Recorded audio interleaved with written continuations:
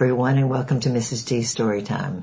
We are reading the book Betsy Ten Boom, Promise of God by Mike Evans with permission of Time Worthy Books. And we are on chapter 31. And I do want to apologize for not getting a reading out last Saturday. Life was a little bit crazy around here. We just bought another house and preparing to move and getting this house ready to move. So life's a little crazy, and I've been doing Corrie Ten Boom around at different places at the Ark and at the Creation Museum, and just praise God for that opportunity and for the time that He gives me and the energy that He's giving me at 71. I just appreciate that so much, and just knowing that He does it all and not me, right? So let's get to our story. It says, a little before noon the following day, Hannah Meyer arrived at the shop. The fact that she arrived in the middle of the day was troubling.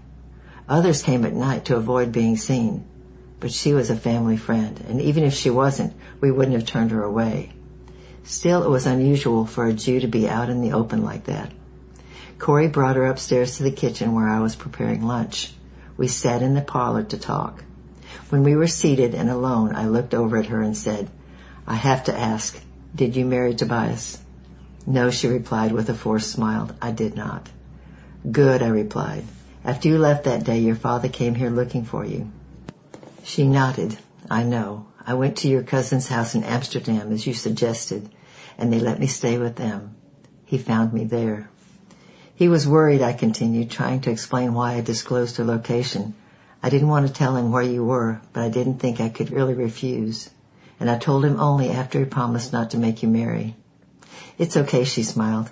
Actually, I needed him to find me. And what you said helped him see that he could not solve his own problems by forcing me to marry Tobias. How is your father? Is he well? No, tears welled up in her eyes. The soldiers took him just a few days ago. I'm certain the council selected him. They were asked to provide names of men who could be sent to Germany to work. He is on the list. How do you know that? Tobias told me. I arched an eyebrow.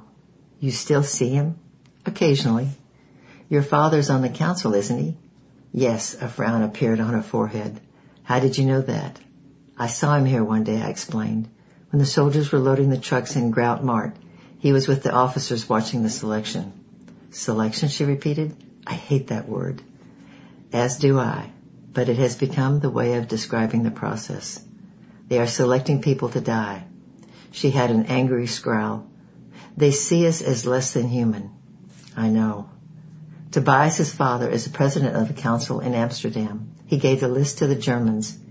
He is still angry that father didn't make me marry Tobias. I am certain he had father sent away out of spite. She cut her eyes at me. He is angry at you, too. News that he remembered me was unsettling, but I was not much worried. There was little I could do about it anyway. The list of people angered with me is growing longer every day, I chuckled. Hannah shifted positions in her chair. I have heard that you help our people. Can you help me? What do you need? Germans are clearing our neighborhood, going from house to house, rounding up those who managed to elude their earlier searches. I left Garrett and Margaret because I didn't want them to get in trouble. I need a place to live. We can help with that, but first we should eat lunch. I stood and gestured towards the kitchen. Come, help me. We can continue to talk while we work. After lunch, I took Hannah upstairs to one of the remaining empty beds. She stowed her few belongings beneath it, and I put her to work helping me keep house. She stayed with us for 2 days, and then we sent her to live in the countryside. A day or two after Hannah left, Cornelius Muzzert came over from the apartment across the street from where the Kahns had lived. The sound of his voice drifted up the stairs, and I heard him talking about a watch that needed to be cleaned. So I went down to see him. He was standing near Corey's desk when I came down from the staircase. Mr. Muzzert, how are things on the railroad? The question seemed to make him uneasy, and his eyes darted away. Oh, you know, the trains are all running. He moved to the left, handed his watch to Papa, and then glanced over at me. I understand you had a young visitor the other day. Oh? I saw her arrive 2 days ago, but I have not seen her leave. She looked like someone I might know. Is she still here? I'd like to say hello. Corey, still seated at her desk, fidgeted nervously with a pen. I ignored her and continued to talk. I'm not sure who you're talking about. We have many people in and out of here. Yes, he said with a sarcastic tone. I have seen them, coming and going, and not just during business hours, but at all times of the day. He was right about that. We had done very little to hide the traffic in and out of our house. You're watching our house? I asked. I see everything that happens on our block, he said smugly. And I notice you've taken Khan's apartment, Papa said, injecting himself into the conversation. But the clock shop remains closed. You are not a watchmaker. Mirza's look turned angry. You know better, he snarled. Papa removed the loop from his eye and looked up. Do you no longer work for the railroad? Oh, man, Mirza chirped. You ask many questions. Yes, Papa chuckled. I suppose I do. But one has to wonder how you're able to afford the apartment and maintain your family and remain at your window watching the street. Mirza snapped back the watch from Papa's hand. Never mind, he snapped. And if you get arrested, don't blame me. Everyone on the street knows about your Jews. And then he stormed out the door and was gone. I looked over at Corey.